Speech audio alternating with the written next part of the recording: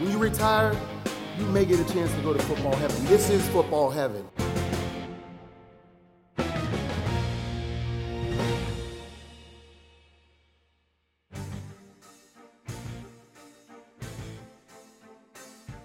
Hello and welcome to part 3 of the Mission Podcast Exclusives. I'm your host, Jameer Howerton.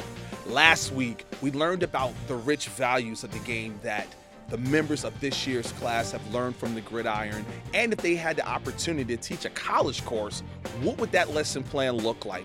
In our final installment, we learned about what the newest class members want to get accomplished with this new title of Pro Football Hall of Famer. Hall of Famer Darrelle Revis from the class of 2008 has often said that the 3 iconic symbols that celebrate a Hall of Famer, the bronze bust, the gold jacket, the ring of excellence, are keys, special keys, that unlock doors.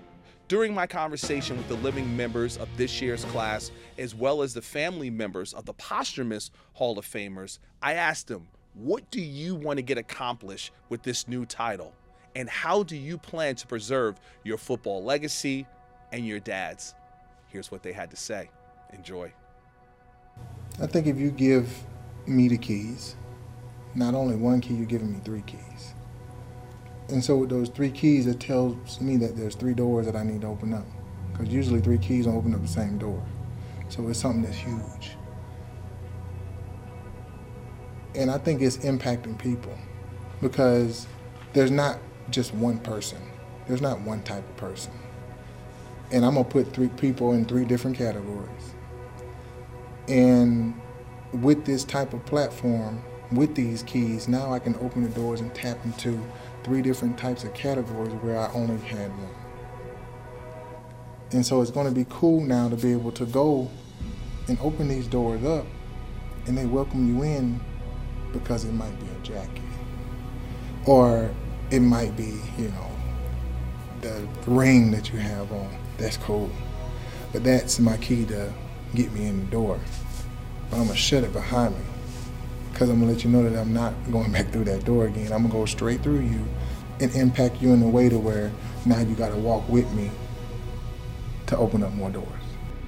That message that I'm trying to tell even for these kids, even a kid from a small town, who was undersized, under everything. Wasn't that fast, wasn't that strong, but I figured it out. And for them to, don't get discouraged. Good things take time, that type of stuff, mentality, because I could have quit on myself many times. But if you want to accomplish something, man, keep going. And then one day you can, it don't even matter if you make Hall of Fame. It's just, you just take a lot of pride and you say, I got the best out of myself. And that's what I feel like I did. So I think, that message to the younger generation, because everybody wants instant results now, that, man, you're not gonna get that. A lot of kids are gonna quit. Don't quit, especially when the doubters are out there. I had them the whole way. And so for me I can be a great example for that because I don't fit the part. I'm very fortunate. I'm general chair of a big charity that puts on a PGA Tour golf event. So we touch 70 plus charities, different charities every single year. My platform will grow, hopefully, that ability to raise money for those charities. I spend most of my time working for them. And if being recognized as a Hall of Famer gives you anything, it should give you, the ability to get more people involved. And I look forward to that. That's one of the things that I know that me and the group of people I work with will definitely lean on. Getting here is so much, to get here. I think, during my playing career, it was a lot of tunnel vision for me. I wasn't really thinking about such an accolade is getting the highest honor in football, of being a Pro Football Hall of Famer. But now that that announcement has been made, and it's always for me was doing it for the next generation. Honestly, I haven't even thought about the future and I'm just taking it all in and trying to absorb as much as I can. There's just so much energy going around with all of this, and just get me through that speech. He was big on family, he was big on team, but I definitely know that he would be proud of this accomplishment. He wouldn't probably say it, but I know this was what, because he's in every other Hall of Fame, Black College Hall of Fame, Florida Hall of Fame, FAMU Hall of Fame.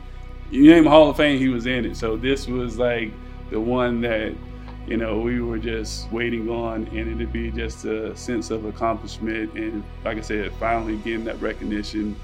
One of the things that I think to his, he wasn't boisterous, and I really think that that's probably what took a little bit longer. But in the end, that's who he was, and I wouldn't want it any other way because he did it the right way. He always felt his actions should speak for him, and that's one of the things Coach Paul Brown said too. That's what I'm paying you for. So he, you know, he definitely wanted to, you know, just do the job, and so now, like I said, job well done. Well, our plan is to share it with the fans. We are making arrangements to donate his entire collection to the Hall of Fame, including the MVP trophy, the trophy that he received for being in the Ring of Honor. There's a lot of other assorted trophies and memorabilia that we'll be sending in, because I think it was your president, Jim Porter, that said it best. He said, you can share it among the 20 or 30 people of your family, or you can share it with the millions of people that are your fans. And I think Dad would want his fans to see these things, and he would want to share those things with them. Well, I've never been one not to give up on anything, helping people, doing things. You know, anytime a youth organization wants your involvement to, you know, walk that straight and narrow and teach kids how to do it, you know. I've never shied away from that. And I think now that it'll just be more of a ability to go out and, you know, do more for that type of thing. You know, there's no doubt our society today is twisted. There's a lot of things that are broken. The families are falling apart, and you'd love to be able to be a person to put an end to it is impossible. So just be a part of fixing it, maybe, or you can be a voice in the dark that maybe some kids listen to or families listen to. I think is really, really an opportunity.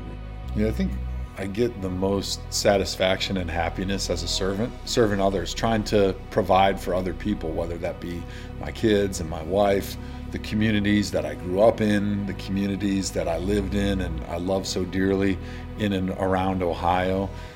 So finding different avenues, different ways to give back, different ways to give some of the bounty of glory that I've been given playing football, the wisdom that I attained after 20 years of being a football player to young football kids.